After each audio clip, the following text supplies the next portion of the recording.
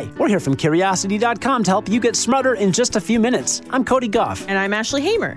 Today, you'll learn about a simple math problem that's never been solved, why researchers studied the cutest age for a puppy, and why extroverted leaders can have too much of a good thing. Let's satisfy some curiosity. Some people run away the second they hear the phrase math problem, but I promise the story I'm about to tell you is pretty easy to wrap your head around. I'll admit that it does come from the world of mathematics, but how could you not be curious about a simple problem that's never been solved? I'm talking about the Goldbach conjecture, and it's one of the oldest and best-known unsolved problems in all of mathematics. But it's also a great example of something being deceptively simple. So here's the story. In June of 1742, a Prussian mathematician named Christian Goldbach wrote a letter to another mathematician, Leonhard Euler. Yes, that Euler, the guy who the irrational number E is named after. But that's another story. Anyway, in this letter, Goldbach laid out his famous conjecture. It was refined a bit over the years, but as of now, it says this. All even whole numbers greater than 2 are the sum of two prime numbers. Or basically, you can get any even number above 2 by adding up two prime numbers.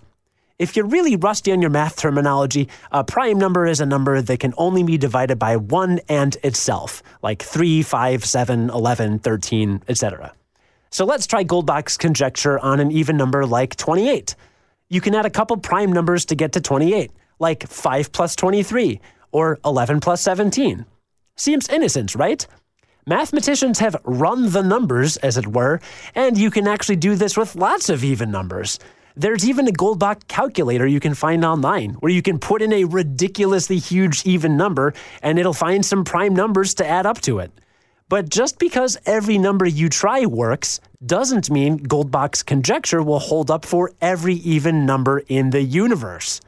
For the problem to be solved, a mathematician has to come up with a way to prove that there will never be an even number that doesn't work. Just checking numbers is never enough. You have to show that something will always undoubtedly work. That's known as a proof in the world of mathematics, and you haven't truly finished a problem until that proof has been found. Anyway, what are you waiting for? You've got until 2042 if you want to solve this problem before its 300th birthday. That's 23 years away, Ashley.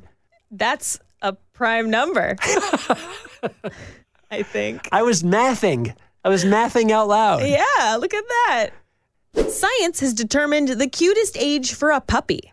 Well, at least according to one study. Listen up if you're curious about the prime time to put your puppy pics on Instagram for maximum likability. For this study, researchers from the University of Florida recruited 51 participants to assign cuteness scores to photos of puppies. The photos featured pups from their earliest weeks of life up through young adulthood, across lots of different breeds. And whether they were looking at Jack Russell Terriers, Cane Corsos, or White Shepherds, the puppies with the highest cuteness scores were consistently the ones in roughly their 8th week of life. People ranked newborn dogs as the least cute, with adorability gradually increasing over several weeks until it finally hit that sweet spot. After that point, cuteness tends to decline slightly and then level out in adulthood. Sure, this study might seem a little silly, but it was actually in line with the researchers' hypothesis that optimal cuteness was tied to the age when female dogs start to kick their pups out of the den. Yes, when we think dogs are at their cutest, their mothers are feeling like it's time they leave the nest. And this study tells us about more than just how to get more likes on social media. It also tells us about canine evolution.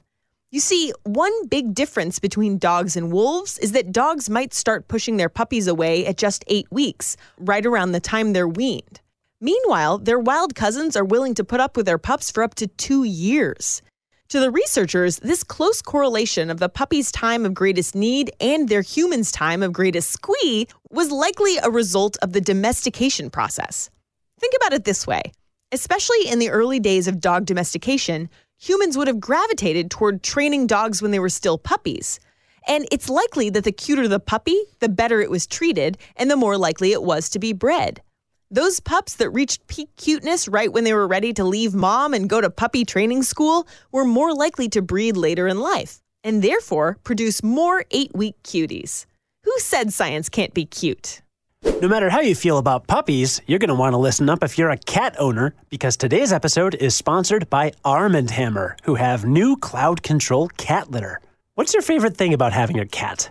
Well, there are a lot of things. One thing is my cat has trained me. There are tons of windows in my apartment. She could look through any of them. But what she does is she sits by the back door until I open it, and I pick her up and I hold her by the top. You know, the screen is only on the top half of the screen door. So I have to hold her. She likes that better because she's being held and having a lot of attention paid to her while she gets to look outside. She totally has me trained. Wow.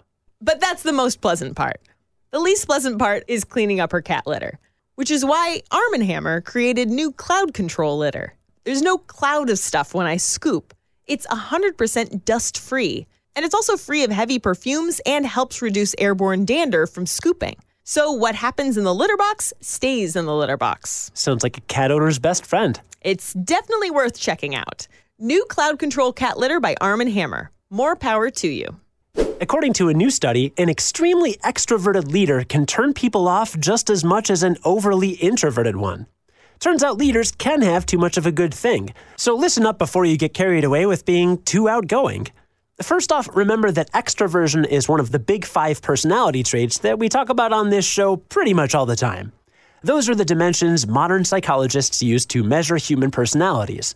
The whole concept of introversion and extroversion came from psychologist Carl Jung, who said the core difference between introverts and extroverts is in how they recharge their brains. Extroverts socialize, and introverts prefer to spend time alone. There are some other differences, including that a lot of people see extroverts as better leaders. They're people after all. But that's not exactly what a recent study in the Journal of Applied Psychology found. For the study, researchers sorted people into teams, from students in a business class and, in a related experiment, employees at a Chinese communications company. After they finished their assigned projects, the researchers asked the students and employees who they saw as a leader on their team. Then they looked at how that meshed with the self-reported personalities of the participants. The results showed that people correlated 2 dimensions of extroversion with perceived leadership, and those dimensions were warmth and assertiveness. But that correlation only checked out up to a point. Too much warmth or too much assertiveness actually hurt people's leadership scores. Overly assertive people came off as domineering, and overly warm people also turned off their collaborators, who felt pressured to muster similar levels of enthusiasm and chattiness. Jung said there's no such thing as a pure extrovert, but even approaching pure extroversion makes other people feel uncomfortable. If you're an extreme extrovert, then don't worry. The study found that extreme extroverts could be seen as stronger leaders when it was clear they were motivated by helping others rather than just pursuing their own self-interest. Pushiness for a cause, as it were. But overall, it seems that compelling leadership isn't about extreme personalities. It's more about a balanced persona capable of a variety of things: networking with colleagues, being reflective, and smiling at passersby in the hall. Read about today's stories and more on Curiosity.com. Join us again tomorrow for the award-winning Curiosity Daily and learn something new in just a few minutes. I'm Cody Goff. And I'm Ashley Hamer. Stay curious. On the Westwood One Podcast Network.